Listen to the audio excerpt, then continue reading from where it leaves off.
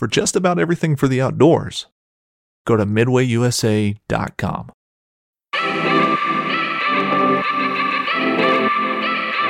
Happy Tuesday, everybody. Today is July 18th, 2023. I am your host, Aaron Blasey. This is going to be episode 310, and with me, as always, David Riley. What's going on, buddy? Not much, buddy. It's the dog days of summer right now. You know, it's the temperatures are up. We're kind of right in the middle of July.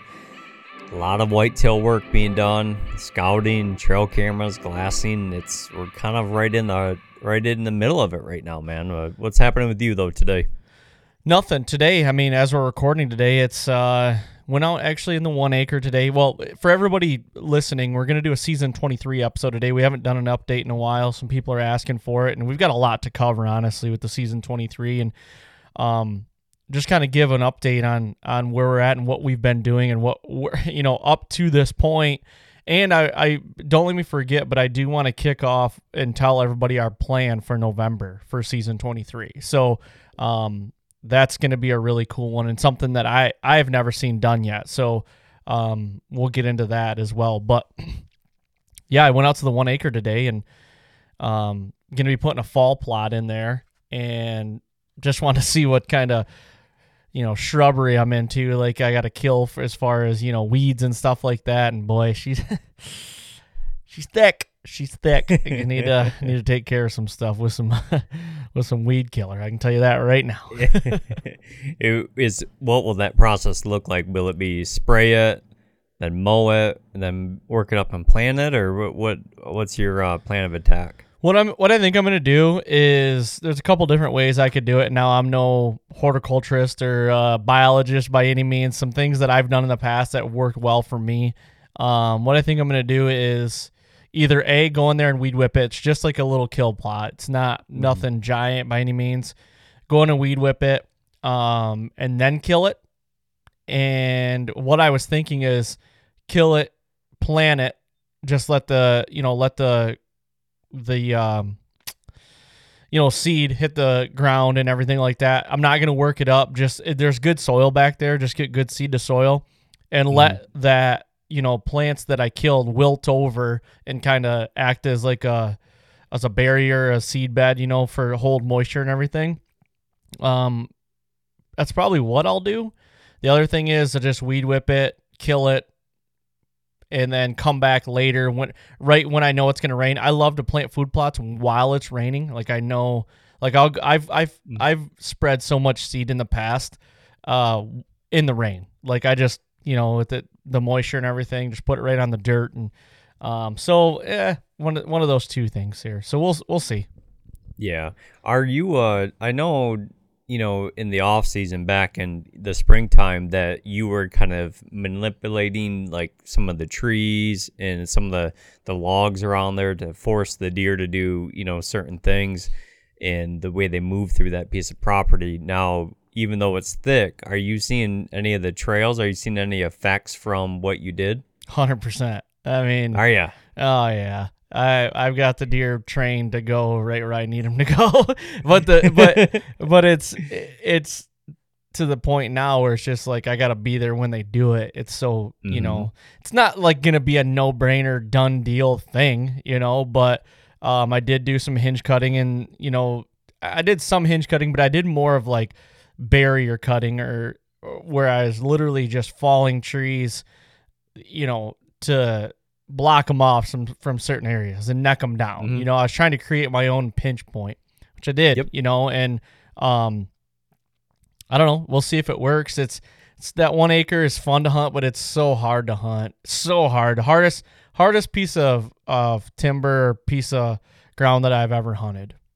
Yeah, I mean, think about it. When you say 1 acre, that's most people that live out in the country, that's kind of their size of their yard. You know what I mean? Right. I have just over an acre here, and I can't imagine just trying to hunt just this, But I know it's interesting because it's fun to follow along, especially like, kind of developing a piece of property is nothing that I've ever really messed with. So seeing your videos and pictures of it, and even I can remember in the spring you were prepping like trail camera locations for that area. Then it's great, potential scrape location. So it's going to be interesting that when the food plot is coming up and the pictures start rolling in, that as much as that I've never messed around with something like that, I can definitely see how it could be very satisfying for a guy trying to do that work to a piece of ground. And even those first pictures of a doe and a fawn eating that food plot that you planted, that you worked on, I can see that being very satisfying for sure. Yeah, it'll be interesting to see how it all unfolds and everything. And I've got the seed and everything, and that'll come in later. We'll dive into like the food plot stuff later here coming up, hopefully with the next couple weeks. But we'll dive in a little bit into that. But yeah, I hope it comes out all right. I still have to prep a tree, and honestly, what I'm gonna do is probably put a stand in there so Alyssa can hunt it as well. But like I said, these said in the past anyway, a lot of these little woodlots, like I like to put pre-hungs in there because getting in there, when there's a deer bedded in there or something like that, and you just, it's pretty hard to hang hang sticks and everything, get in a saddle or a tree stand. So I like to have a couple of those pre-set locations, and they can work as morning locations as well. So I know the deer bed close, so to be able to just pop in and get up into a tree is pretty nice in the mornings. Yeah, and then more than anything, like you said, if the wife would like to get out there and for a couple of evenings or even a morning hunt, it makes it easy for and having that kind of setup like that, to me, it's just another tool in the toolbox, buddy. Yep, for sure. Okay, let's get into some partner callouts and some codes. I've been asked a lot lately on social media. I mean, a lot about some codes. So I just want to reiterate to everybody like what we got and some things that I want you guys to check out and hurry up on this stuff too, because time's ticking.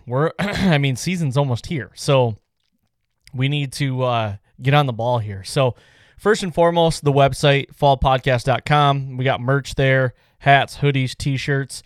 We're in the infancy stages of designing a hat for hunting season this year. We're still trying to figure out what it's all going to be, but it'll be a patch hat more than likely, and it's going to be pretty cool. I think we got some, we haven't seen, I haven't got any designs done yet, but just talking about it and what we're going to do, I think it could be pretty neat. So, and it's going to be something for everybody, even if you don't like the podcast or don't listen to a podcast. It's going to be, something for every hunter out there. So go to fallpodcast.com and check that out.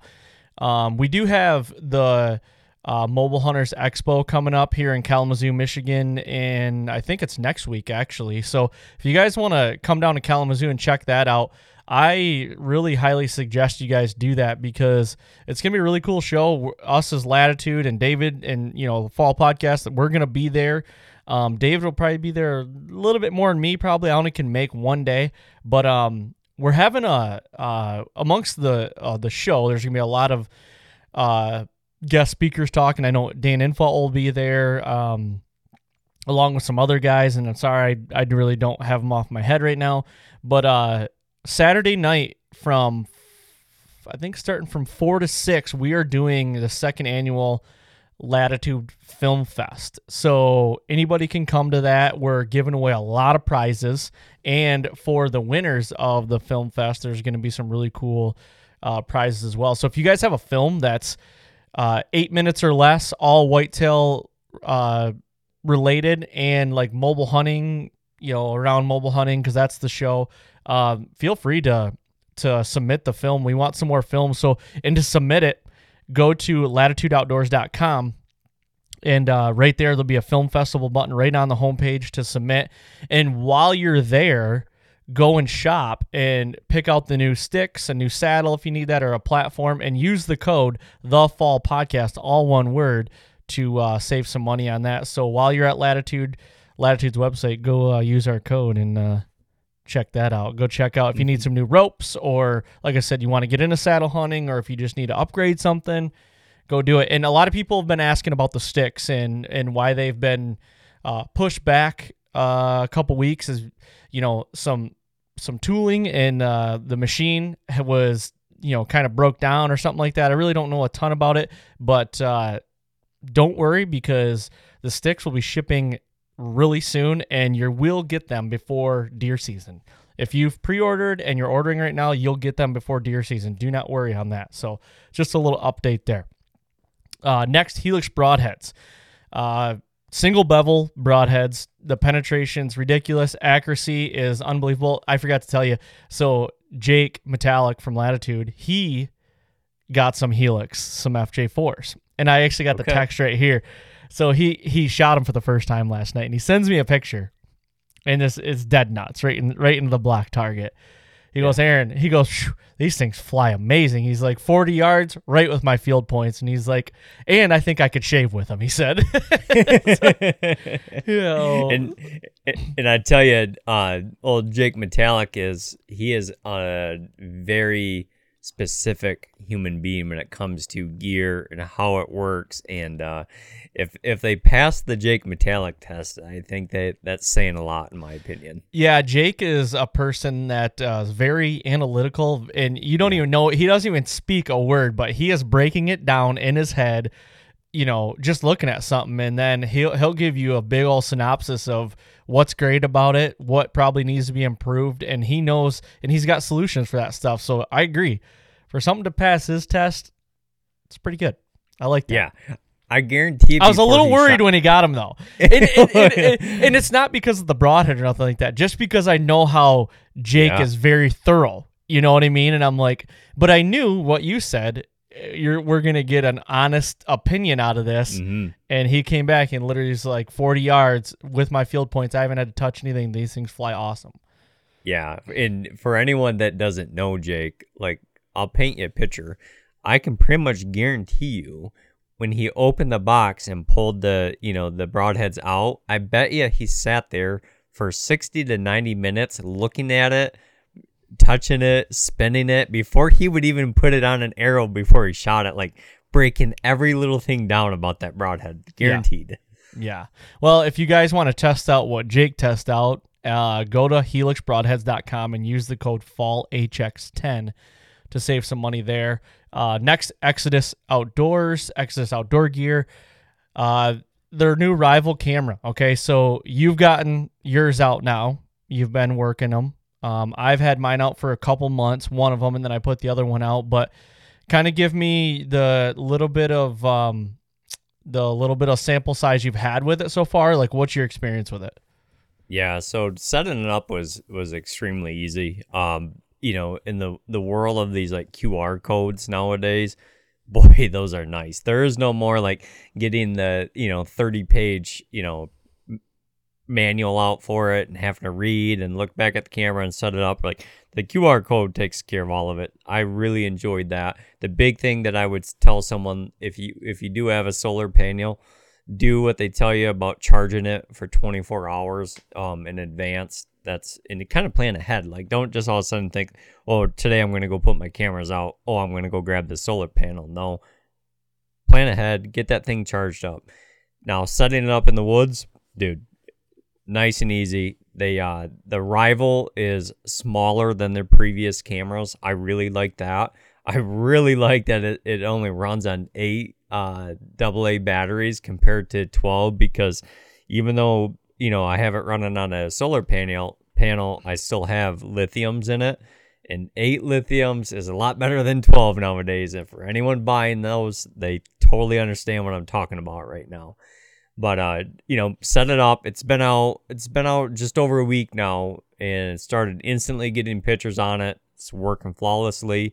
The HD pictures are crisp. I mean, those pictures are nice. So I'm looking forward to see how long, that the first one I put on a spot, I call it Death Row.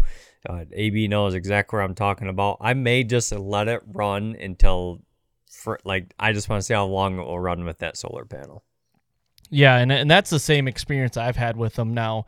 I love the smaller size and the ease of setup. With the QR code, literally take a picture, you get the Scout Tech app, and it basically runs you through the whole thing and how to set it up. And it's very intuitive, and I just love the small body because you can hide them better. You can hide them so well.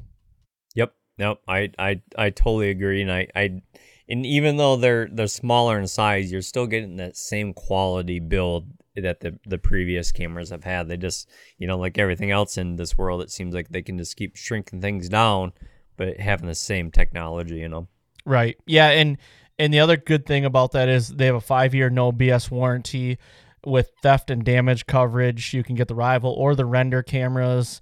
In the solar panels, I think they're out of solar panels right now, but they will be coming out with some new ones or something here soon. I haven't. Yeah. I wish I had more information for you, but that's literally all I have. So go to ExodusOutdoorGear.com. Also, they put out a lot of content. They have podcasts themselves. They have an Exodus podcast, which is really good. Drops on Tuesdays, the same day this drops. They also have the Land podcast and the Deer Gear podcast, and they have a really good YouTube following. So if there's a lot of, if there's info or anything like that on anything you want, whitetail cribs or, products that they have, go to their YouTube channel and check those out. So ExodusOutdoorGear.com and or go to their YouTube channel and website to check them all out. Yeah, their YouTube channel it's nice, dude. There's a lot of stuff out there. Yep, for sure. Next, Garmin. I mean, not much I need to say about Garmin other than best freaking site out there, bar none. I've been shooting it since 19, so that's 19, 20, 21, 22. This is number 5 year for me. Absolutely love the site. Hope I never have to shoot anything else. I hope they don't outlaw them because I'm going to be freaking pissed if they do, because they just are that nice. They are. I know that some people, I guess the biggest maybe complaint I get is they're like, the price. I'm telling you, it's worth every penny. It really is worth every penny. I don't care if you get the A1, which is the very first version, which I have one of those, an A1i or an A1i Pro. Don't care. All of them are awesome, and they all work very well. With the Pro, it does just have more features. You can micro adjust. You get XD mode, which I did a video on the YouTube channel of XD mode. It builds your confidence, and you don't have to shoot any gaps anymore. You don't have to shoot gaps. You don't have to range and dial your sight or nothing like that. It takes all the guesswork out. Pull back, hit the button, get a range. It'll give you a pin. And why not shoot these animals with confidence? More confidence than you would have before. Why not? Yeah. Just because I have a Garmin doesn't mean that I just don't shoot my bow in the yard. You still have to shoot. I mean, there is a learning curve to it. There really is.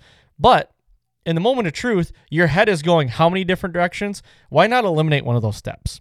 I think it's just dumb I'm not saying you're dumb if you don't go get one of these sites, but I'm just saying why not make things as simple and efficient as you can? You have a duty, and it's to kill that animal as quickly and as humanely as you possibly can. Why not eliminate one of those steps and stop guessing and just build confidence with having that on your bow? Yeah, I think my brother-in-law's getting one. He's pretty sold on getting one. Yep. He's pretty sold on getting one, and I have another guy local here, one of his buddies, that's pretty sold on getting one too. And I think a lot of people worry about that learning curve with it. Okay, outside of maybe the price, then the learning curve where it's like they're not like, once you have that thing set up, which it walks you through every step of the way how to get it set up, it don't take about a few days out in the yard shooting, and that it will become second nature. It's simple as that, honestly is. If they had a program that you could kind of like test drive it before you buy, I think a lot of people would end up with one.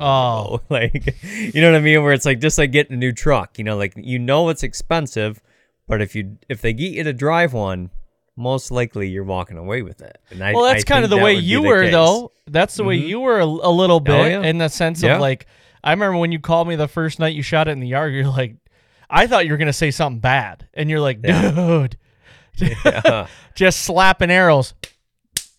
You're like precision is what this thing is all about.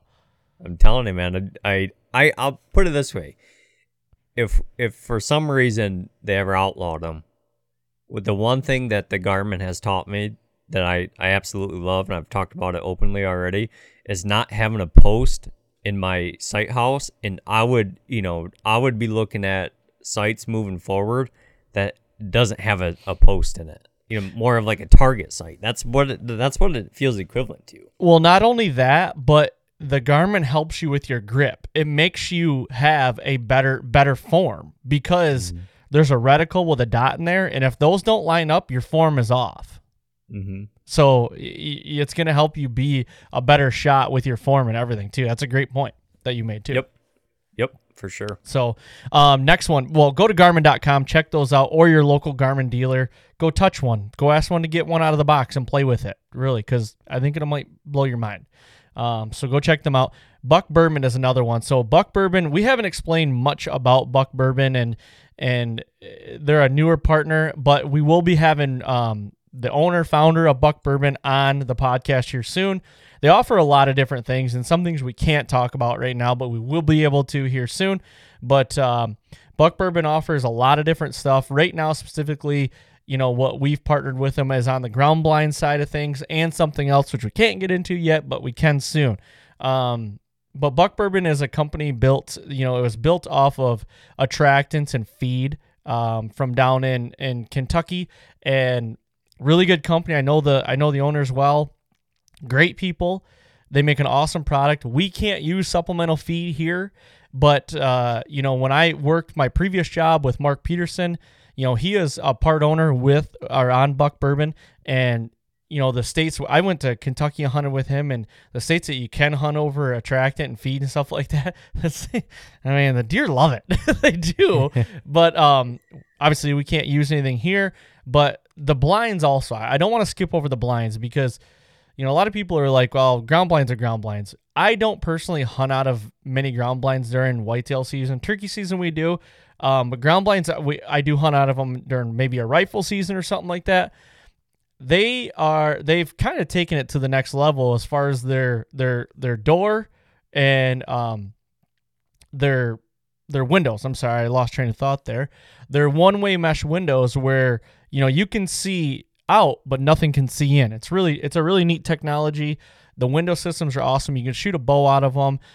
You can hold up to like 3 people, maybe depending on the size of people, but 3 or 4 people in these at one time. So it's good for families, getting the kids out and everything. That's what I did in the spring. Had my daughter out with my wife, and we could turkey hunt in them, and it was awesome. So go check them out at buckbourbon.com. Use the code TFP20 to save some money and get some products over there. And the last two, but certainly not least, G5 Prime. Go to g5prime.com. Check out our new bow, our RevX2. We're a little partial to those, but they're shooting awesome right now. I'm getting ready to do 10 weeks of league with mine here in a minute, and I cannot wait. So go check those out if you're looking for a new bow. And the strings, use the code at americasbestbowstrings.com. Use the code THEFALL to save some money to get yourself a new string. There we go. There it is. Keeping the lights on. Yeah, keeping the lights on. I know a lot of people are probably complaining, or you can just skip over them if you want, I guess. But the thing is, we got to do it because we support them. We use all these products. And it's not just because they're paying us money. I used a lot of these. Garmin, I used those products well before. Like, Garmin was a perfect example of, like, their words to me where you've used this for so long now, and you're doing a really good job for us without even, getting a kickback, that it was like, that was pretty neat. Same thing with Helix and ABB was kind of that same way. But these are awesome products. They're products that we would definitely use, and why not give you guys some discounts and everything like that and be able to go try out these products, because I think you're going to be, think of them just like we do and use them and be very successful with them, to be honest with you. Yeah. I always think of, everything you said, I back, but on top of it, great products, but great people also. Like, we don't, like, all of our partners, we have such good relationships with the people inside those doors also. Great point. Because that is something that you and I look at, like, when we're trying to partner with someone. I don't want to be, like, on the outside. I want to know them personally. Like, I had a conversation with Bryant this morning on the phone, a friend-to-friend conversation of, like, hey, how's the kids? This was we're talking 7:45 in the morning over coffee. we're talking on the phone. He's the marketing director for ABB and Helix, and he's like, "You need anything?" I'm like, "Nope, we're all good here," And we're gonna do a podcast with him, but he's wanting to know how Peyton is, wanting to know how my wife is, and how the kids are, and all that stuff. And it's like, we like to have those handshake, hand-to-hand relationships with each other. You know what I mean? And personally know each other. I don't like those ones where you have to talk to a guy that you might have met twice and you're like, they got to relay it to the higher ups. I like to talk to the people that can make the decisions and have a relationship with them, because that's me investing in them and them investing in us. So that's what I like. Yeah, people over products, man. For sure. Okay, let's get into this season 23 now that we're 26 minutes into the intro. Now, we got a lot to unpack here today. I guess I don't have any notes, but it's all up in the noggin here. But I can't remember the last time we did a season 23. It was a while ago.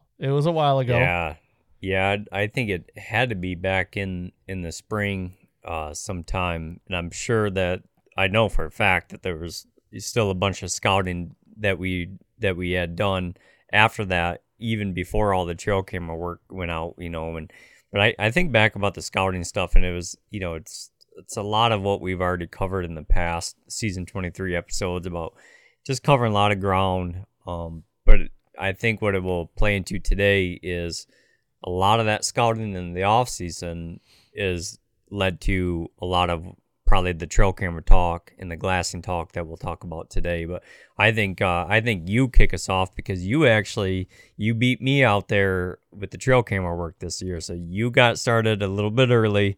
I think you start us off with kind of how those first days of trail camera work went for you. Yeah, and just to go back, our last season 23 episode was on February 17th. We talked sheds, rubs, dead bucks that you were finding, and prepping scrape locations. So that was the last one. But 5 months ago. Yep. So just to not to revisit a lot of it, but do you want the total number of deadhead bucks I found this year? Yeah, hit me with it. Take a guess. 13. Ooh, close. 11. Jeez, man. And that's like every year for you, though. Yeah, and unfortunately, the last 3 years, every year it's increasing. What's the biggest one you found this year? This year, probably about 128, or not 28, about a 120 inch, probably, he's a 9 point. Okay. Yeah, it's right around that 120, maybe a little shy of that, 115, 120. I found a lot of, unfortunately, the majority of the deadheads I found this year were what looked to be, looking at their skeleton and kind of what their rack looked like, probably a lot of 2.5-year-olds, honestly. That was the majority of them. I think there was 7 or 8 of those out of the 11. So that's always a bummer, man. It's always a bummer. A lot of them I know, but some I don't, because some of these are like one buck I found. It was on a piece I've never walked before until this year. So it's just part of the game. But yeah, I forgot all about it until you said the deadhead comment, and on top of it, the dog was dragging one out the other night from the weeds. Boy, the wife wasn't too happy about that. he has the dog's got a knack for finding deadheads when him and we're out scouting in the off season. But then all of a sudden, it's like you can almost tell he hasn't been out in the woods in the summertime, because he goes and pulls them all out of the weeds out behind the house. Oh, that's funny. But yeah, get us into where you want to start off, buddy. Yeah, so I started putting cameras out. I put one out, like I said, the Rival, out in early April, just because I was testing it, basically. So this year I got everything started off on June 29th was the day that I went out and started putting cams out, and I put 3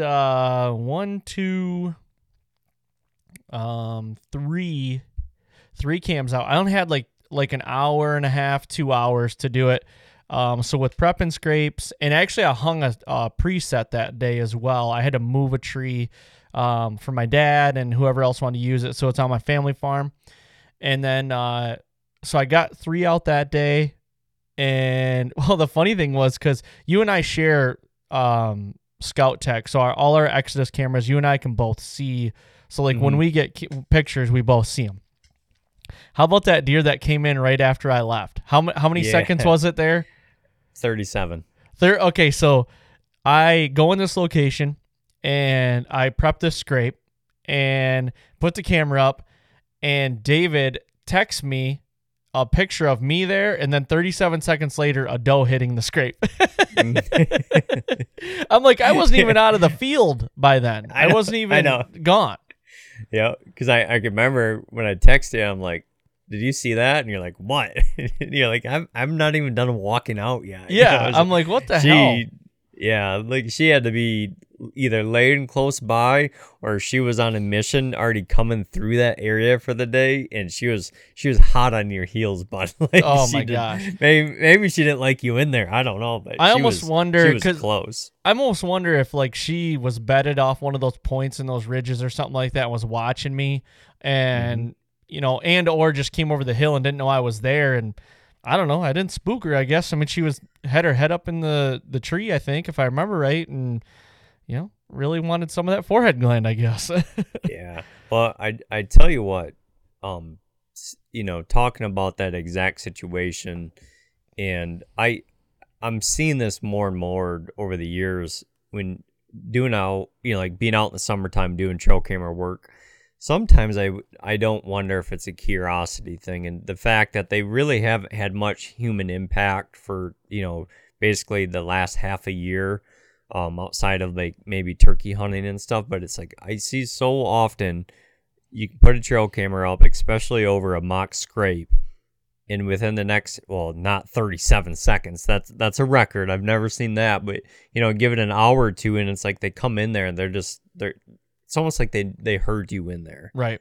And they heard you leave there, and they wait till it settles down and they come check it out. But I mean, not this doe though. 37 seconds was quick. That was a quick one. But I will say, like, I'm learning a lot from you. I think your trail cam game is elite, is in the fact of, like, not that you run like just tons of cameras, but how analytical you are and methodical you are with your approach and where you hang them and how high you hang them, at what angle and what you cut, and certain directions you point them in, where you want, like, you think of it all. So I've been taking a lot from you in the last couple of years on that, and I will say that particular camera needs to be closer to that scrape. It's when you get that transitional time when it's going from daylight to dark in the evening, it's very hard to pick out, what kind of antlers are on it and stuff like that, because I just think the trail cam is too far from the scrape. Now, the shitty thing is I don't have a tree other than the scrape tree that's like that much closer. It's either on the scrape tree or it's that far away, so I really need to figure that out. But I love that location. That is going to be a kill location in November. I think, honestly, when we get back from Kansas, well, other than the one spot, like when and even right before we go to Kansas, that is a scrape that I'll hunt right before we go to Kansas too. Those first couple days in November. That last year, because I had a cam on that scrape, and when I pulled that cam and checked the card, I got to go back and look at the data, but like in the span of like 6 or 7 days right there was like 3 shooters on that in daylight. So yeah, just trying to build that historical data, Yep. Yeah. No, when you talked about your concern about the camera being a little bit far away from there, when I look at the pictures, it does have that feel to it. But when I look at the pictures, I also can see there isn't much choice there for a closer tree, you know what I mean? Where like naturally, like that's just a product of that environment right there. But it has the look of the right setup. Now I know you've been toying around with something new. Why don't you tell us a little bit about the rope scrapes that you've been messing with? So yeah, I am toying around with. I've never used a vine or a rope. I've only ever use limbs, and people might be asking, well, like, why are you trying this? And I'm like, well, just because I'm bored. honestly. Mhm. And now because I want to try something different. So I've put 2 of those out so far. And this one was an existing scrape, and I put it on an existing scrape, and then I put another one on just a scrape that I built in the spring that just in a good pinch that I found. And I went back and freshened up and put one on there. So I haven't had like per se any shooter bucks yet hit this scrape. I've had smaller bucks and younger does and stuff like that. I really need to put a camera on video mode to really get the general consensus of how they're reacting to it. Because with it on picture mode, you might see a deer with its nose up to it, but then you might get a picture with the deer like running away, and you're like, what's it running away from? Is there another deer chasing around in that ridge, or did the rope scare him? I don't know yet. I think I'm gonna go back and put a camera on there that's just video mode and just see how that is. I like the thought of a rope scrape because it's something they can play with. It's always going to be there. It's going to soak up a lot of scent. And all it takes is one deer. All it takes is one deer to come up and wrap its face in that rope, and I got him. You know what I mean? So I think I don't necessarily think if you're doing a rope scrape, I don't think if you put it out for the first time and you think it might be spooking deer, just give it time. I think it's a marathon, not a sprint on those type of deals. I think it might not be hot this year, but as more deer and more deer scent profiles and everything get on it, is going to be better off. I think looking at this, year 2, 3, 4, 5, it's going to just get better and better and better, and it's always going to be there. Yeah. When you first put it out there, looking at the trail cam pictures, that I by no means do I think it was scaring any deer away, but you could tell like it seemed like they were a little hesitant to close into that, let's say that 2 to 3 foot radius around it.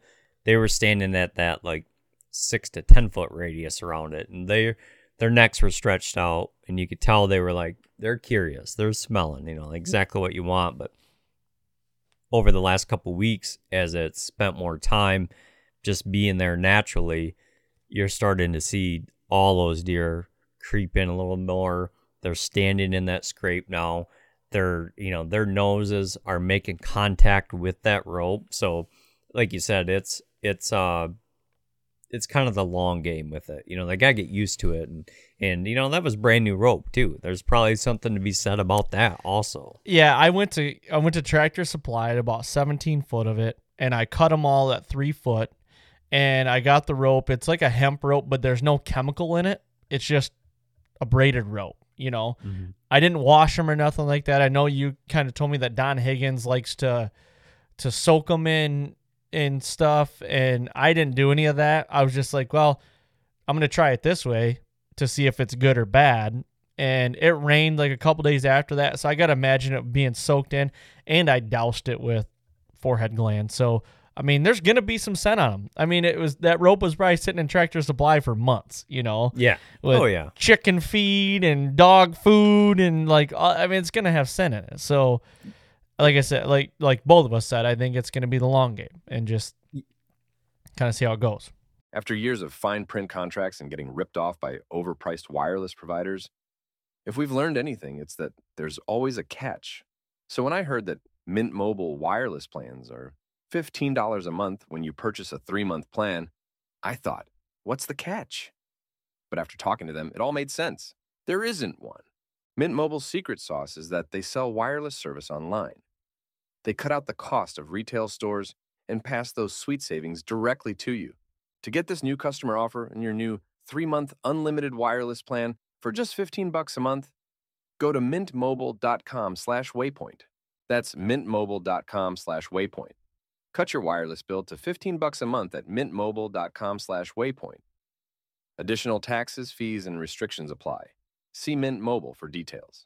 Eating better is easy with Factor's delicious, ready-to-eat meals. Every fresh, never-frozen meal is chef-crafted, dietitian-approved, and ready to go in just 2 minutes, including Calorie Smart, Protein Plus, which is the one I like, and Keto. Get started today and get after your goals. Discover a wide variety of easy options for the entire day, like breakfast, midday bites, and more. No prep, no mess meals. Factor meals are ready to heat and eat, so there's no prepping, cooking, or cleanup needed. Sign up and save. We've done the math. Factor is less expensive than takeout, and every meal is dietitian approved to be nutritious and delicious. Head to factormeals.com/waypointpod50 and use the code waypointpod50 to get 50% off.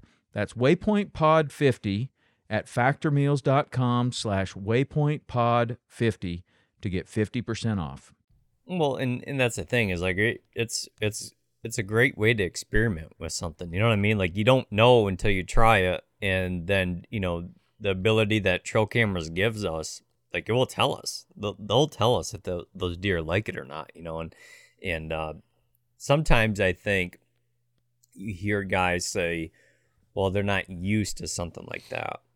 That it takes them a while to get used to it. Well, maybe, but I also believe that when you give it, especially a buck or deer in general, if you give them something in an area that they don't have, like it could even be that much more powerful at times. Mm-hmm. For sure, yeah, and that's kind of what I'm looking for. I'm looking for something that they might, quote unquote, not have, that might just turn them inside out. And in a good way, and they like it.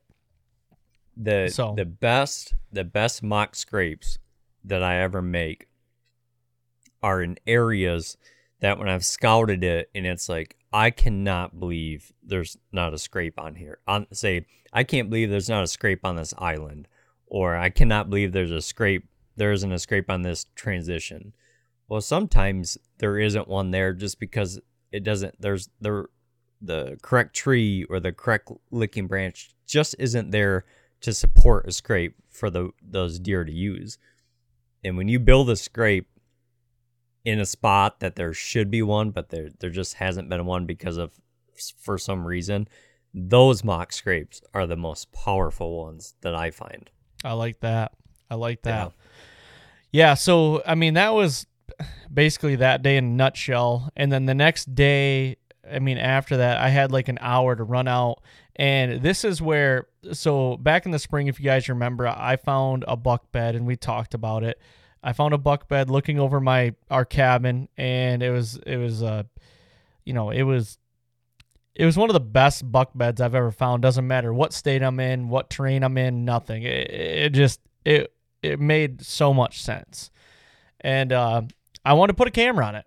And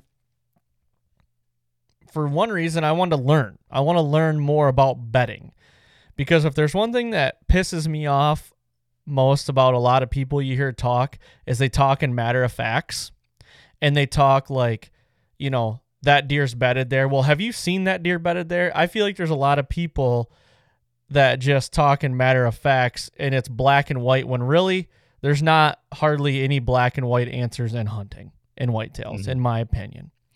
So this might be an unpopular opinion or whatever you want to call it.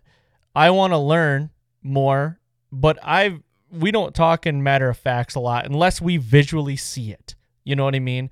I could tell you that a buck beds in that same area every day and make you believe that, but I don't know. I really don't know, So I'm more curious. So I put a camera on this bed.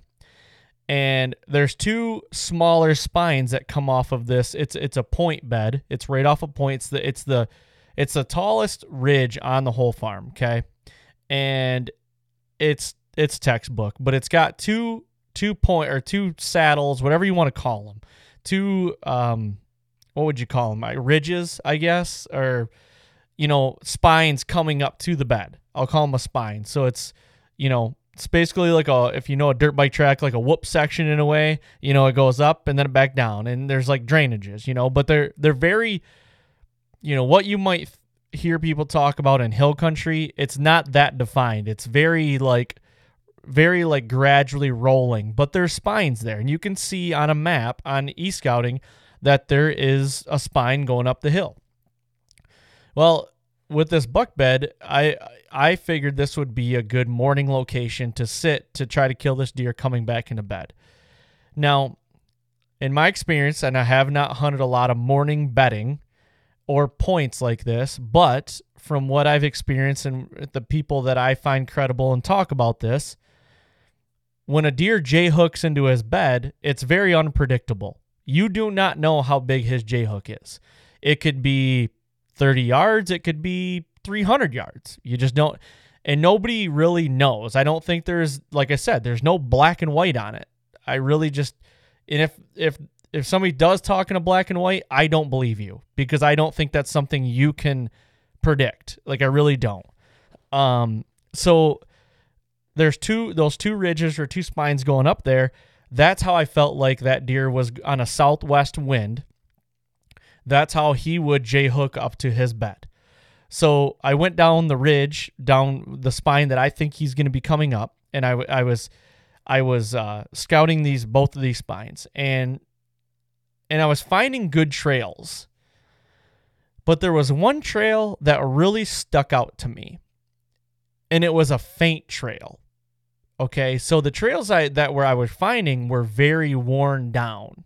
Okay, and they weren't necessarily coming up the ridge. They were more like paralleling it. You know what I mean? Which told me it was probably a lot of does, younger deer, a lot of stuff being used right now in, more of a food pattern transition. But I found this one faint trail, and I'm talking faint, like where you think maybe only a couple deer have ever went up it.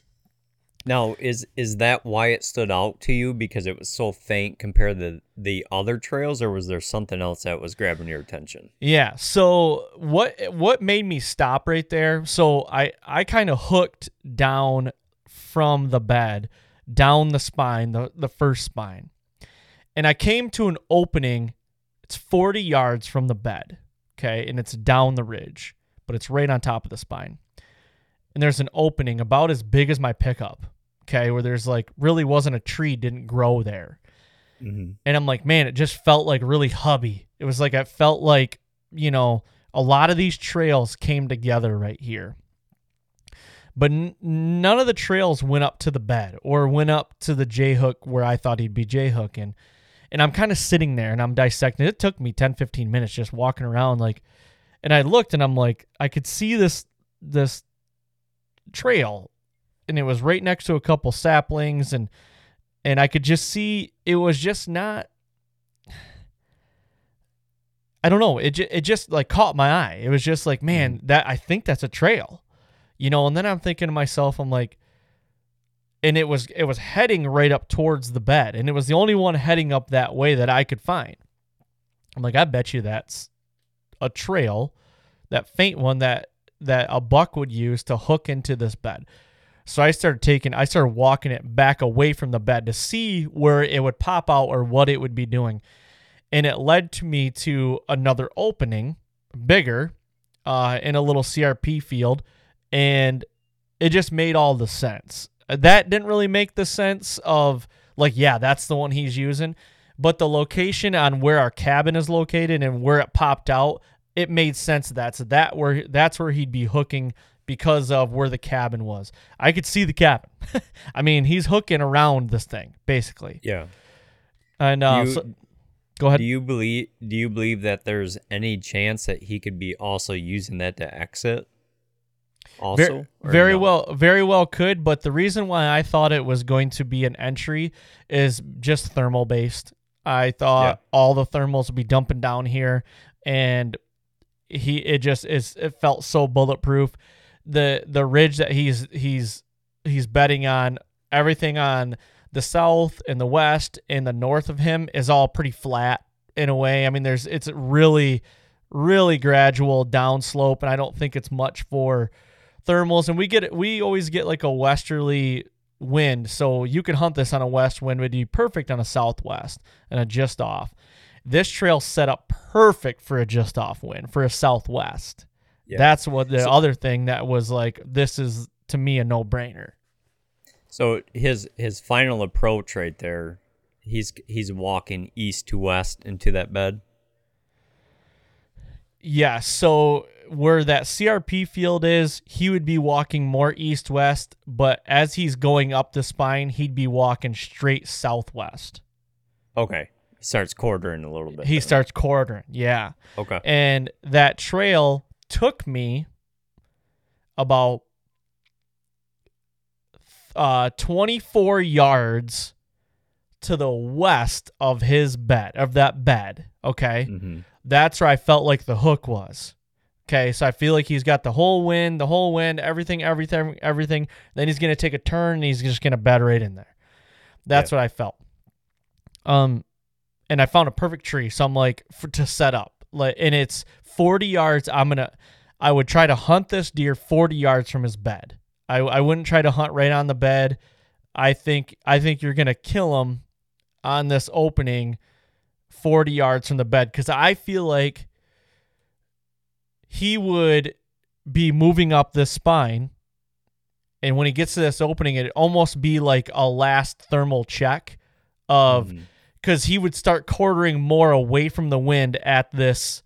I mean, he'd still have the wind, but he'd start maybe letting his guard down a little bit more, and how the thermals, I think, would be dumping off this hill. This would be the last little, like, okay, here we go. Going to go get in this bed kind of thing, if that makes sense. That's where my train of thought is.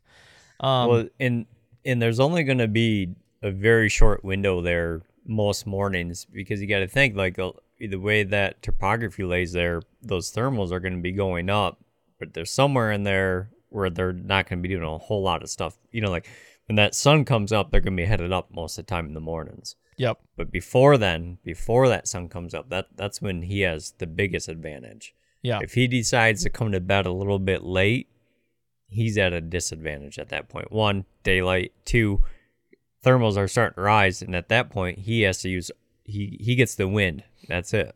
Yep. Yeah, for sure. And so I put just a regular trail cam right on where that faint trail meets all those other trails on that spine, looking right at that. So I'm going to refer, and I got a pull. That's a card pull, which is fine, but I've got to refer from that camera to what I've seen to kind of put the pieces together. But, you know, this is a learning experience. I'm just trying to learn where this deer's J-hook is. Now, I'd have to go back and look what day it was, but I had a buck do this the other day. Mm-hmm. Okay. And the best way I can paint this picture is, so the bed is up on a hill, on a point, okay, the top part of the hill. The way this deer would be laying in his bed is he would be facing northeast or northeast. He'd be facing that. The wind would be out of the southwest or west coming over his back, and the thermal's dumping down over the hill. When he would be coming up into this bed, I figured he would be coming from the northeast up to his bed that would be southwest of him. Okay? Hopefully that paints a good enough picture for everybody. Now, I do have a cell cam on his bed. The bed camera is a cell cam.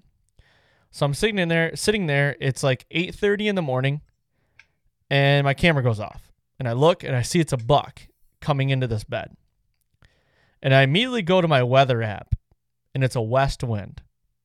Okay, he's coming from the northeast. He was using this bed exactly how I thought it was. The only kicker is he didn't hook as far to the west as I thought he was going to hook.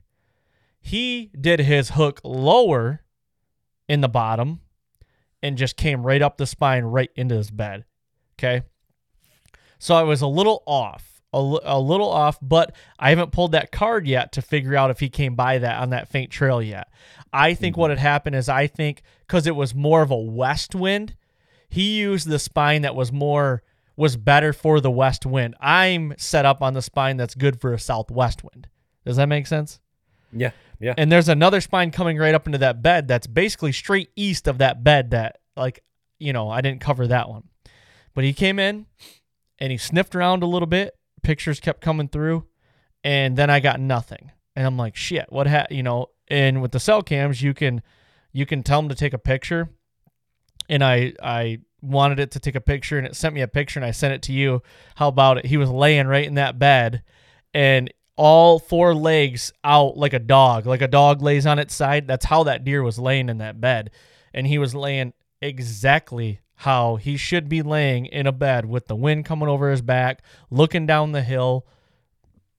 I mean, he laid there for 2 hours, and then finally the camera went off again, and it shows him getting out of bed. And then he basically, it wasn't a wind switch. It was still out of the west. But when he left his bed, he went straight southwest. So he still was cutting the wind at his nose. And there you go. In your opinion, do you think that the size and the route of that J hook could change as human pressure increases closer to October 1 and leading in to the fall also? Yes. Good point. I also think the maturity level of the deer is going to change, and I think they're going to use it somewhat the same, but the buck that did come in was only a 1.5 year old buck, which it is what it is. He's still, and as we're talking here, I get another picture of a bigger buck using it, but he came in at a different angle, and that's another whole bag of worms I haven't broke down yet. But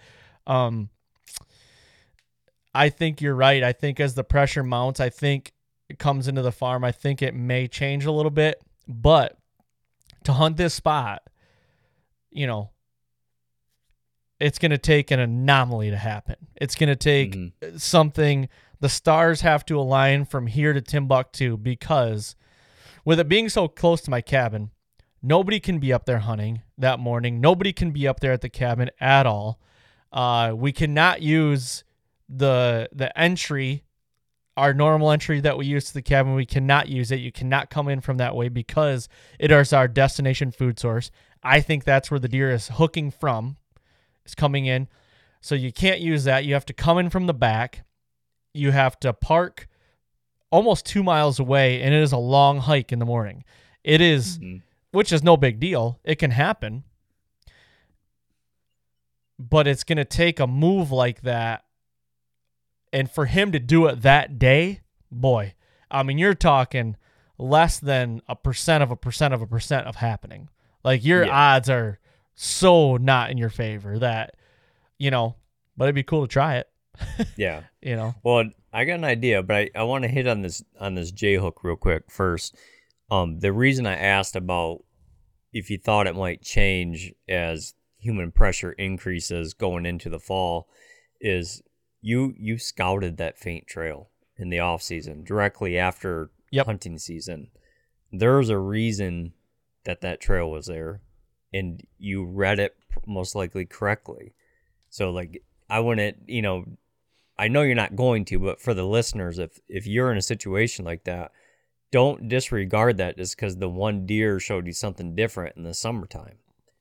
The summertime bedding in trail system can be totally different than the fall bedding in trail systems being used. The same ones can still be used, but, we're sitting here talking about this J hook.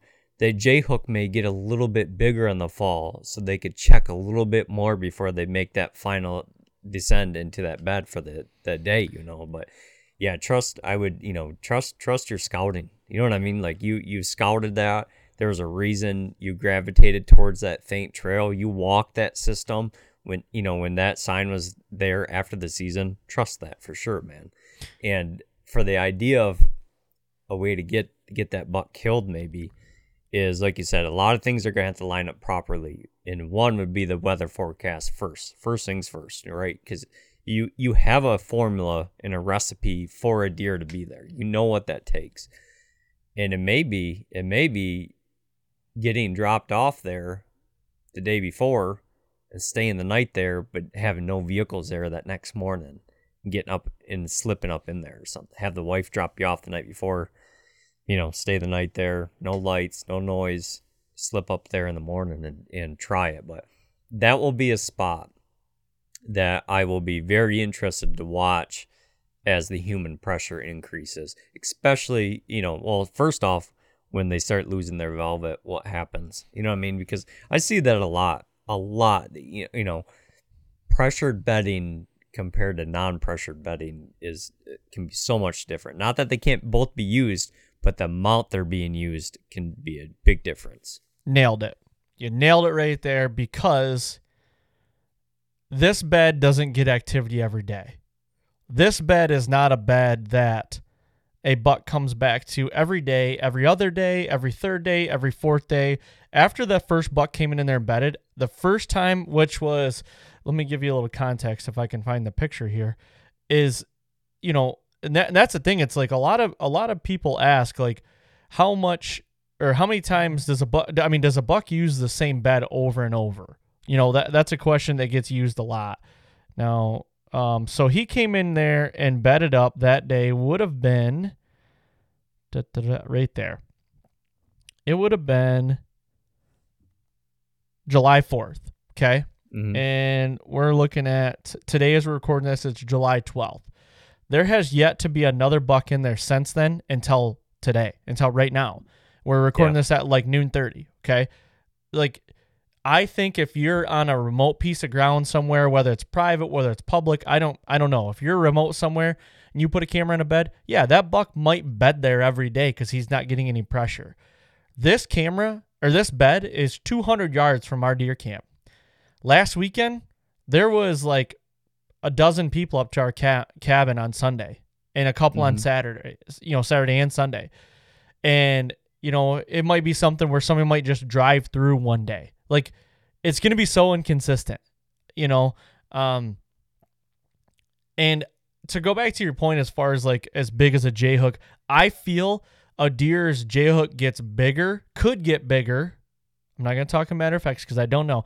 I think it could get bigger in the sense of where I'm at as it gets far or closer to November. And the reason why I say this is because in my spring scouting as well, farther northeast, I'm going to say it's probably 300 to 400 yards farther to the northeast of this bedding location, there is a big hub scrape. Okay. And I found another buck bed on another point that sets up just like this. Okay. That hub scrape, I feel like, is a scrape that a deer would J-hook from to check. He would go and check that scrape before he checks these bedding locations or where he wants to bed up for the day. Now, I wish I had a map of it so I could show everybody, but if you were to draw a straight line from the bed that we've been talking about, northeast, 300 to 400 yards to this hub scrape, basically in the middle between the bed we're talking about and the hub scrape, that is where the other point bedding lays. Now, this is my thought process.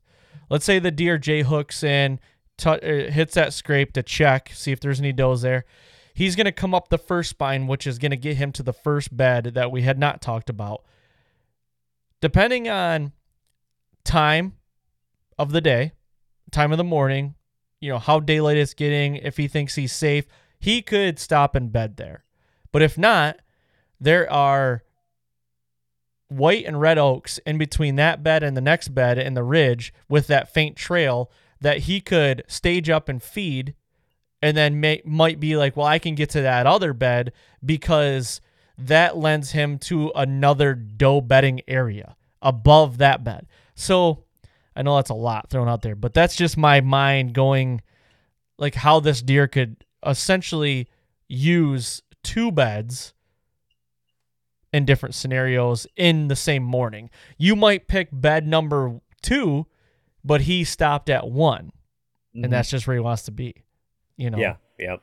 Well, and the nice thing is that you have that trap already set up. You know what I mean? So now we get to sit back and monitor it. And now that here's another example of let's just say someone had the same scenario and they're getting discouraged because the big buck that they're after isn't using it yet. Well, there's something else I've noticed about that bed right now. There is a doe and there is a fawn in there that Two frequently fawns are there often. They're probably close because they're often there during the middle of the day. guess what? He may not like that company right now, and that's okay. Hey, if he's not going to bed there at any time, let's do it in the off season because I want him there during the season.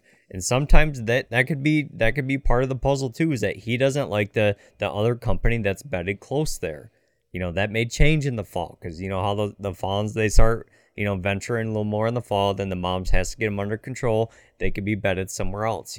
There's a lot of different factors going on there, but I tell you, for anyone that is trying to learn the J hooks and stuff, one of the easiest ways, and it's still not easy, but if I had to pick a terrain to go do this to, if you could go find some public land or maybe even have some private land that holds it, but if you can get into the type of swamp that it could be marshy with cattails or just a thick swamp that holds water, where basically the trail systems are so visual to the human eye that it's so thick that a lot of the trail systems, they only kind of have one choice in them.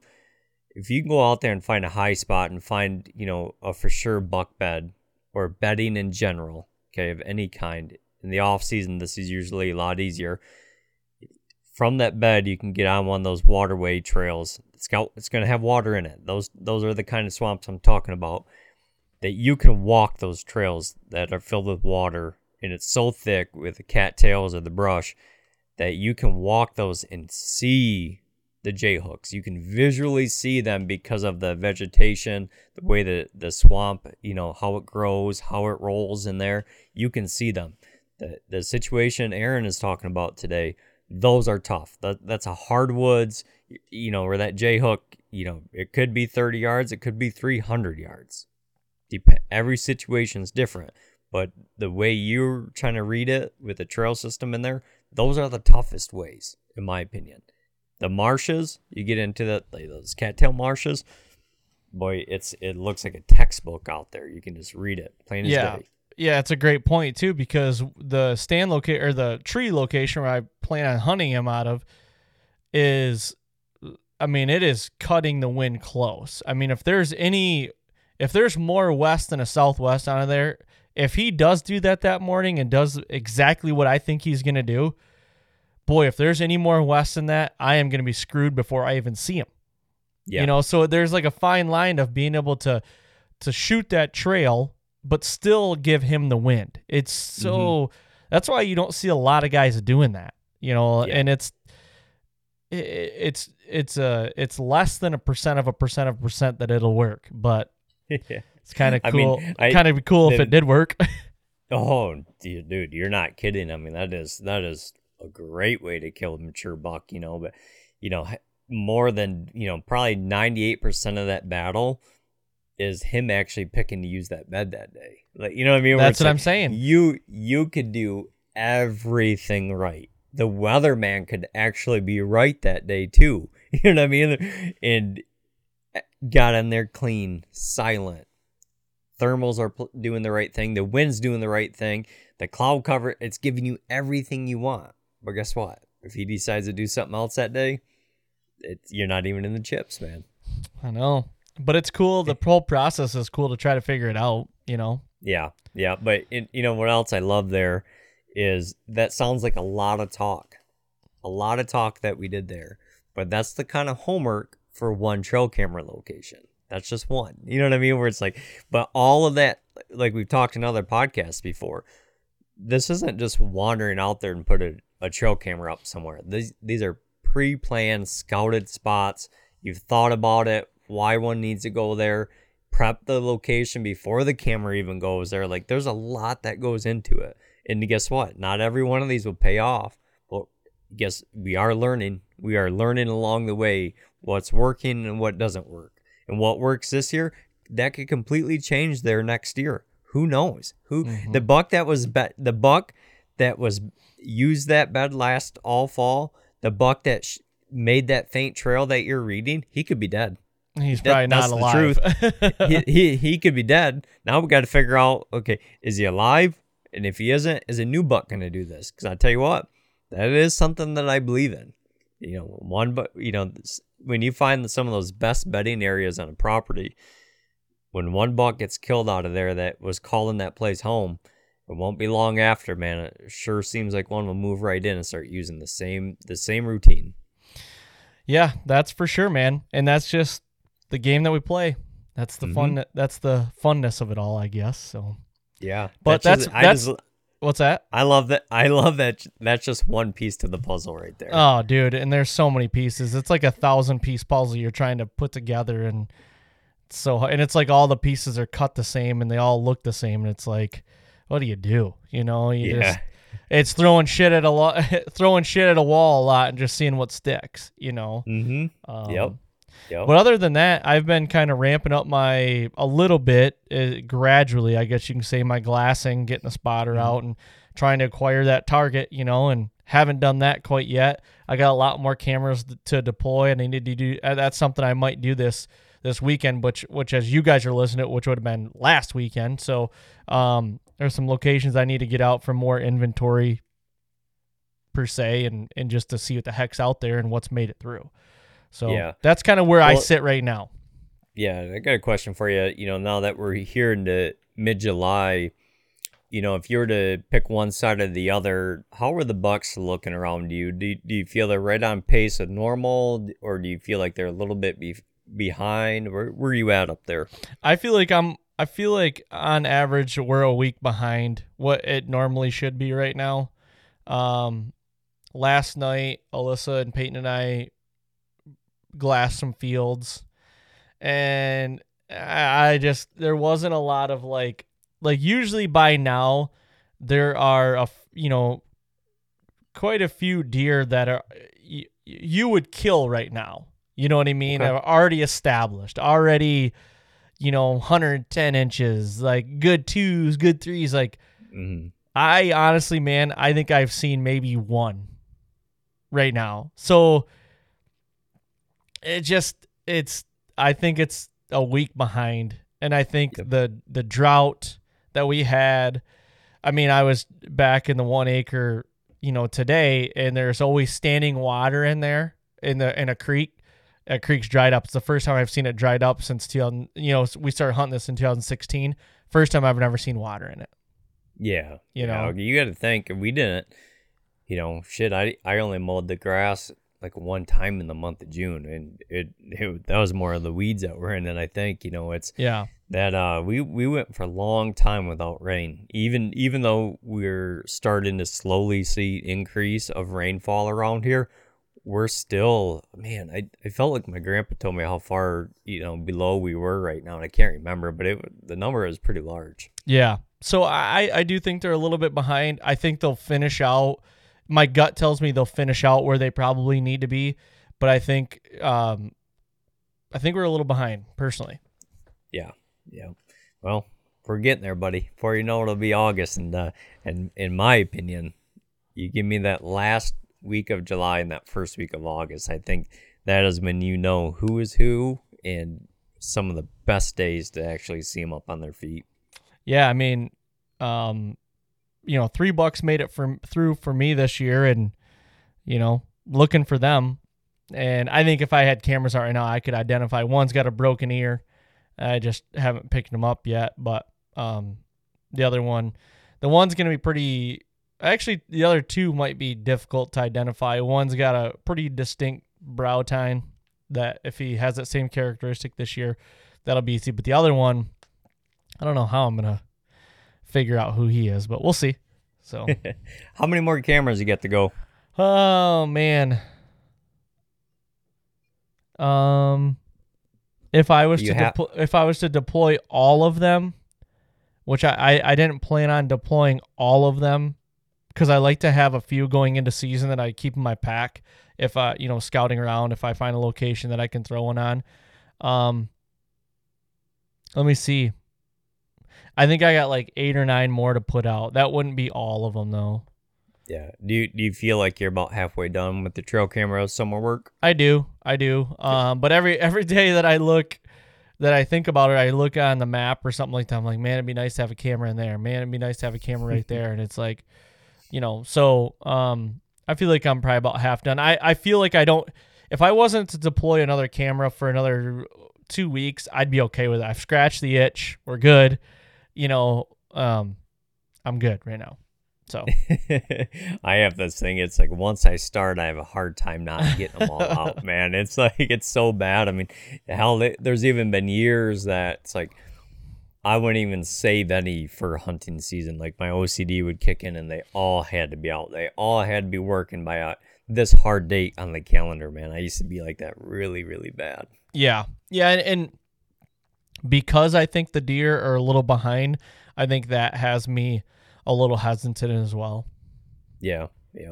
Well, nowadays, what's crazy is like these cameras, their battery life is so good on them. Where like before it'd be like, okay, if I put them out now, I'm gonna have to change batteries twice before deer season rolls around. Yep. We're like, shit, I put them out now. That's it. They should be good all summer, all fall. But we're also not putting them on mineral sites and stuff. We can't do that here in Michigan. We're like, that would be a lot different. We're it's not like we're looking at thousands of pictures a day right now. Right. Yeah. I mean, I think 2 of the cameras I put out, I mean, you've got access to those. I don't even think they've taken a picture in the last 4 or 5 days of a deer. You know what I mean?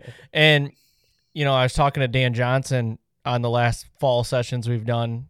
If nobody's heard that, Dan had me on his podcast for 7 or 8 episodes, and he called it the fall sessions. But we just talked about this kind of same, I posed a question to him, and you and I have talked about him before, but 2 of those cameras that I put out are very deep in the timber where, you might only get 1 deer passing through in about 4 or 5 days. And I've got 2 cameras, and I'm like, I asked you the question the other day. I was like, am I spinning my wheels? But my whole thought process behind that is I know those locations are going to heat up as it gets closer to shedding velvet and into the fall and stuff like that. And my whole thought process is I want to get them out now. They're both on mock scrapes.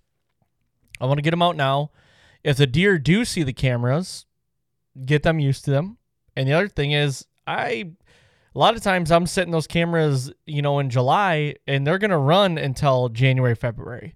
Like, I don't want to have to go, that big transition comes up to where you're like, okay, we got to get them off field edges. We got to get them on scrapes and get them in rut funnels and, stuff like that. And it's like, I like to set some of those cameras in those funnels or on those scrapes beforehand, because in my instance as well is like when it comes to transition those cameras, who knows how much time I'm going to have to be able to do that. So I always fight with myself if I'm fighting, spinning my wheels, because am I wasting money on batteries that, I don't know. So just me being scatterbrained, I guess. I always like to have them in place, man. It's like, especially, I know up there at the cabin, that's pretty good acreage up there, but a lot of times some of the a lot of my private may be smaller pieces, and I need to know when they move in there. You know what I mean? It was like, yeah, I may know that he's not supposed to show up to that 3rd week of October, but if all of a sudden he shows up earlier than what he's supposed to, I need to know that. I need to know that information. And so it's like, man, I just got to get him out there. Got to get him out there right now. But well, and the other thing too is like, I almost don't. I put those locations there, those deeper ones, and I almost don't want to see those bucks there right now. Like, if I know they're there right now, they're not going to be there in the fall. So I want to see them move in to that spot where I think they're going to move in, So that's another, using cameras to see deer pictures, have them take pictures is great. But if you reverse that process and it's like, well, it's not getting him there or a deer that you're looking for, that can be good too. Yep. Yeah. I'd tell you, this is another good example.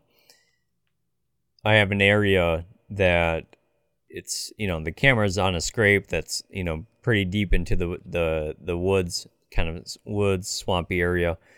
But outside there, their main food source is a bean field. But that bean field is, I would guess it looks to be about 3 weeks late compared to everyone else in the neighborhood, and it's a good size, probably about 80 acres or so. So it's a good size field.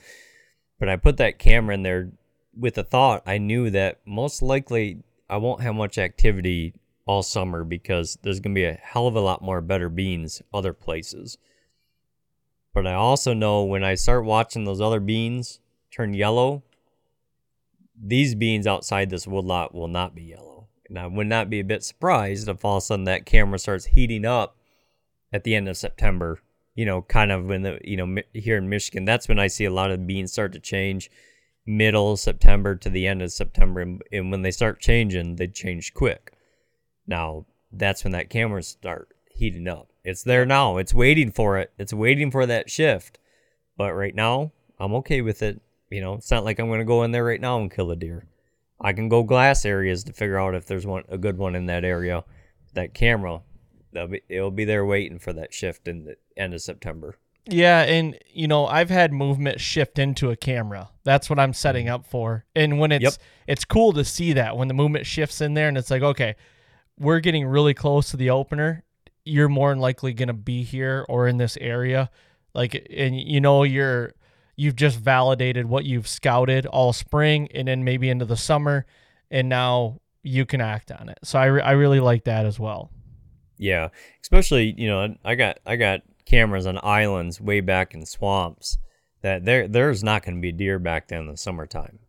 But guess what? I'd rather get back there now and get that camera hung and that scrape built than having to do that 2 weeks out from season, because when they do have that velvet shed and there is that amplified human pressure, usually in September, of guys going out there and put their stands up, on a lot of these properties, other guys can hunt, or whether it be public land, I start seeing those deer start shifting back, and I'd much rather get that work done now, even though it's hotter than hell, the bugs are bad, it's humid out, the weather, it's not, there's no true enjoyment about it, but you still love it.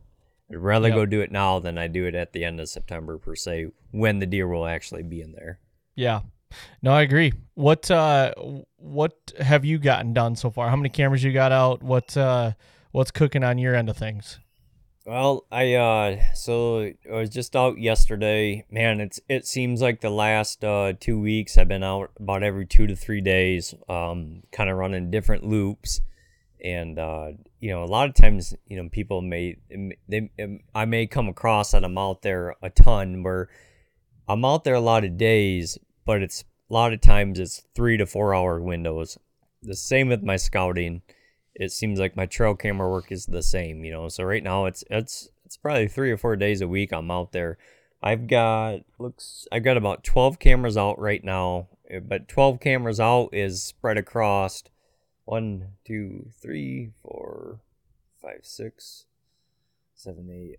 I'm across 7 properties right now, 7 different pieces of land, and I still have 6 to go. So I still have my work cut out in front of me, but that's my net's spread really wide right now, really wide. And when I start locating a couple of the higher end deer, I'll start tightening that in. And if I need to shift some cameras, I'll do that. But I'm spread across a lot of ground right now, trying to look for some familiar faces. Found one. He seems to be ahead of most other deer in the area. Not going to be really high scoring, but be a cool story. You and I both, I think we're both suckers for a good story. So we'll see how he ends up. But I can already tell you right now, that buck right there, he's covering ground. He's covering well over a mile a lot of times every week. He's, thinking back to talking to Lee Herr and Jared Aridotti, like the cycles of some of these more mature bucks and this big ag ground, that buck seems to do that. And it's about 2 years of history of that deer doing that. So that will be interesting to see how that plays out. Been on big pieces, small pieces. I got 3 pieces of public land to cover still. And just got a brand new piece of property. Finally, man, you and I were talking not too long ago. I felt like I was really struggling this year getting a new piece. Kind of come across a new one by somewhat of a new tactic that I've been trying with private land the last 2 years. Probably not going to talk about it on the podcast here right now, but it's seemed to been working. Not every time, but it's working decent. It's a really small piece. It is Yeah, it's the smallest piece I have now. But what's interesting is it's a vacant piece of property. The landowners never walked the entire thing. Doesn't even live around it. Looks to be in a pretty good neighborhood. I'll be doing some glassing around there to kind of see what I might be looking at. I did throw a camera up on there. It seems to, it's got a couple of small bucks, 1.5-year-old bucks. There's a doe and a fawn that is in there nonstop. I feel like I must have been really close to where they're calling home right now, but I'm excited for that piece. It's the unknown, right? Like it's something that I didn't get to walk in the off season. I just walked it this, 2 weekends ago, basically, and just the unknown. Who knows what might show up there? You know what I mean? I've never got to hunt a vacant piece of property, so you never know. But yeah, a lot of scrape work going on right now. Out of my 12 cameras, I think probably 10 of them are on scrapes right now. That's kind of my go-to, especially not only in the fall but summertime, since we can't do minerals. I've had a lot of good luck running cameras on scrapes, even in the summertime. But yeah, it's we're started. We're off and running. Been out glassing. I spend 2 to 4 nights glassing. I seen an absolute Michigan giant last week. My daughter Bailey and I did. It's 100% no go. Tried for years around that area. It's a big no. Not going to be hunting there. And let me tell you, he was big, buddy. How big was he? I think he's already touching 50 right now. He's 150 right now in July. No questions. The only question is if he was a clean 5x5 or is he a 6x6? I can't tell. He is that big. If he's a 6x6, what is he? What is he gonna be, or what is he right now? What is he right now? I'm just going by the look of his frame right now. Yeah. Like it's easily countable 10 points, no questions asked. I mean, he already had, like for his fours, I was guessing his fours were already 3 or 4 inches. His fours alone. Brow tines over 8 inches a piece, easy. It's unfortunate that, who knows what's going to happen to that deer. I'm not going to say too much. He's a ways away from my house. That's all I'm going to say. But it's unfortunate that I can't hunt him, boy, because I try like hell. I tell you what, I try every year. It is what it is. But outside of seeing that deer, I'm going to be honest. I cover 5 counties quite a bit. Hunting and working. That I have a gut feeling that the target list may be a little small this year. That's my gut feeling right now. I hope I'm proven wrong. I really do. Even though I have that gut feeling, I don't like openly talking about it because years past have always proven that there's some windows in August where it's all of a sudden like some of the biggest deer I've ever found and hunted don't show up till then. So that's okay. That's I can live with that. Why do you think the target list will be smaller? Just from even though it's going to sound crazy to a lot of people, even though I've only had cameras out for a week, what I've seen in that week and the glassing that I've done, and everyone's target is a little bit different, right? And I've seen some nice deer. It looks like a lot of 2.5-year-old deer to me. That's what I feel like I'm seeing. Okay. Maybe the antler growth is a little bit far behind. Hell, I sent you a picture the other night at a scrape. There's 2 different bucks at it. The one buck looks like he ate the other buck. He looks like he's twice as big, and he doesn't have 20 inches of antler on top of his head right now. Like, yeah, like it looks that buck's antler growth looks like it's May 1st right now. You know what I mean? Where it's like literally the smaller bodied buck has more antler growth going on than I'm not shitting you. The bigger buck looked like he ate the small buck. His body looks like that. You know, but we'll see. I mean, like I said, driving around, just what I'm kind of seeing across these counties. And I know there's going to be some out there. A new face will show up, but not only with what I'm seeing, but I also know what I have returning from last year, and poof, man, it's not the greatest. It's not the greatest, but I will give it hell all summer long trying to find. I don't want just 1 or 2 targets. I like to have about 6 or 8 if I'm gonna be honest. Oh yeah, for sure. But, Yep. Yeah. That's what I got going on right now, man. Outside of poison ivy is fully kicked in. Like it is. I see everyone post pictures that like trail camera season has started, and they put a picture up of trail cameras, and all I have thought about putting a picture up is the poison ivy soap, because that is the official kickoff to trail camera season. When I got poison ivy on the wrists and forearms, boys, it is trail camera season. She's here, fellas. She's here. Yep. Yeah, but no, it's the day, these days right now in the summertime, running these big trail camera loops, it's like you get home, got to take all your clothes off in the garage because they're just so nasty. There's the bugs, and there's poison ivy on them. Just when you're out there, as much as it feels like it sucks, but when it all comes together in the fall, you think back of these days. You think back of the day maybe you first seen the buck in the spotting scope that you shot, or maybe on camera, and it's like, dude, it's all worth it. You have to love these days just as much as the days that you decide to let an arrow rip. Yeah, for sure. And I got like maybe a hot tip for poison ivy. Okay. Okay, or a poison oak. Now this might be something that people have been privy to, and I found this out from a old boy, I don't know, probably 8-9 years ago. Now I'm a person that looks at poison ivy or poison oak, don't have to touch it, and I get it. I get it so bad, and there's just no way around it. I just get it. I know every time going into the woods that I'm gonna have a spot on my hand or something on my wherever. Like I just get it. So about 6 or 7 years ago, 8 years ago, whenever, I think it was like 7 or 8 years ago, when this old boy told me this, those like compression sleeves that athletic guys wear. Yep.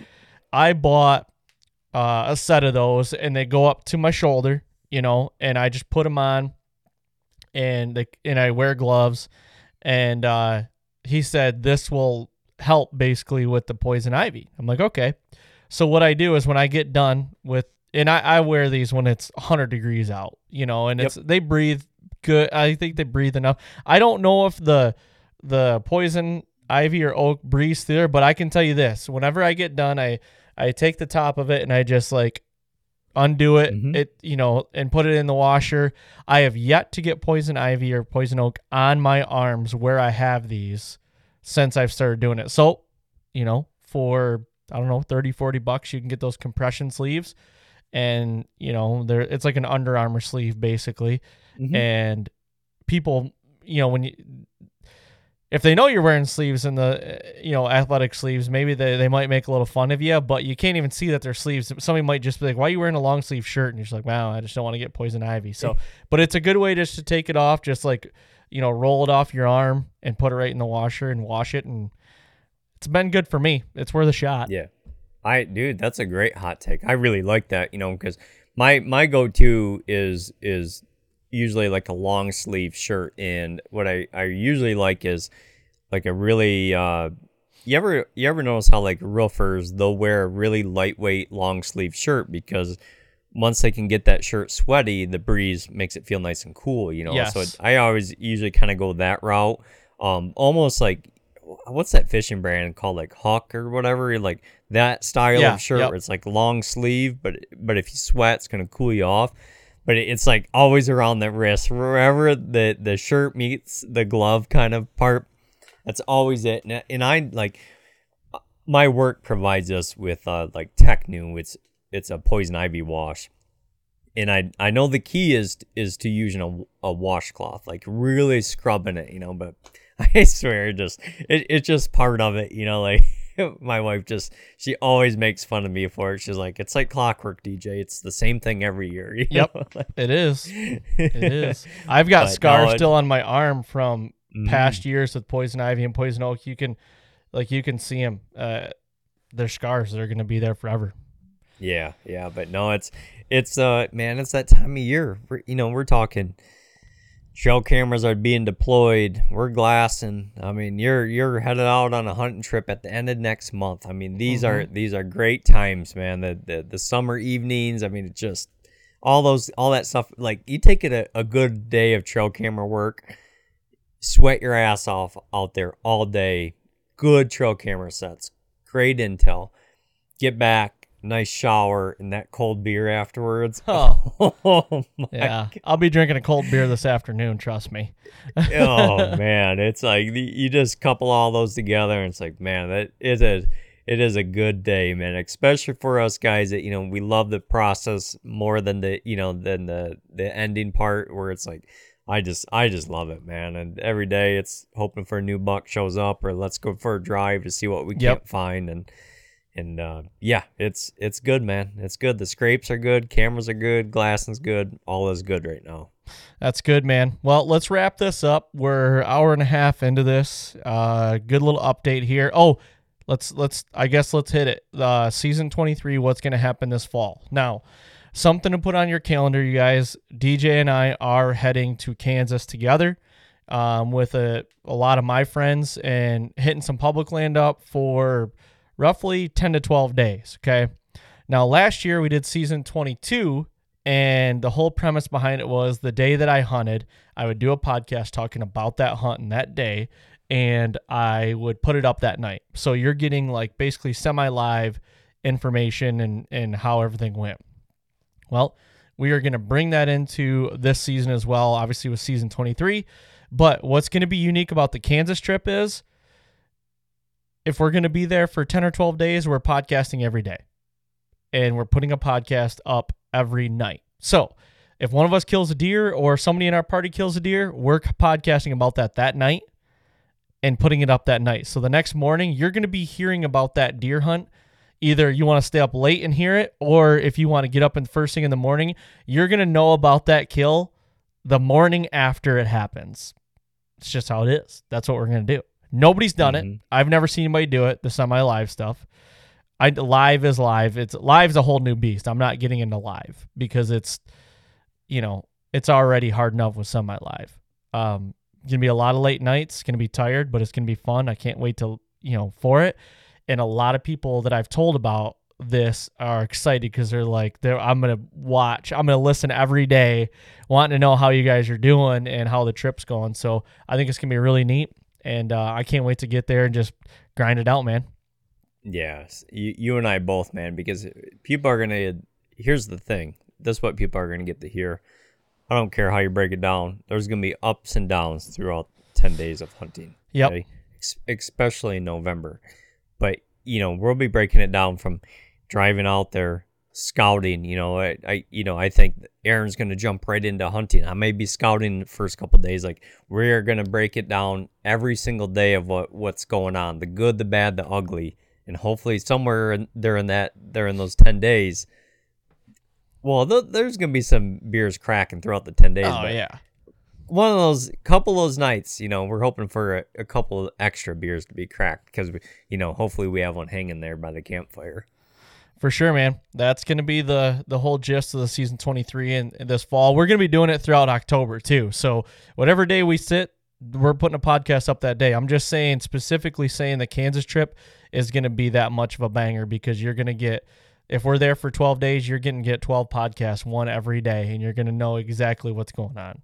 So yeah, for all you nosy people that want to know, yeah, we'll tell you. It's going to be fun. It's going to be fun, not only to produce those for everyone, but even say for us to be able to go back at the end of that trip and, we're back to work the next week after that and be able to go, okay, I'm going to go listen to the last 12 episodes and I'm going to get a whole story out of all of that. Well, selfishly, that's how the whole idea of the season 22 came about, is because I always took a journal anyway, wrote it down, but now I can go back and listen to all the season 22s from last year on what day, and I can know exactly what happened.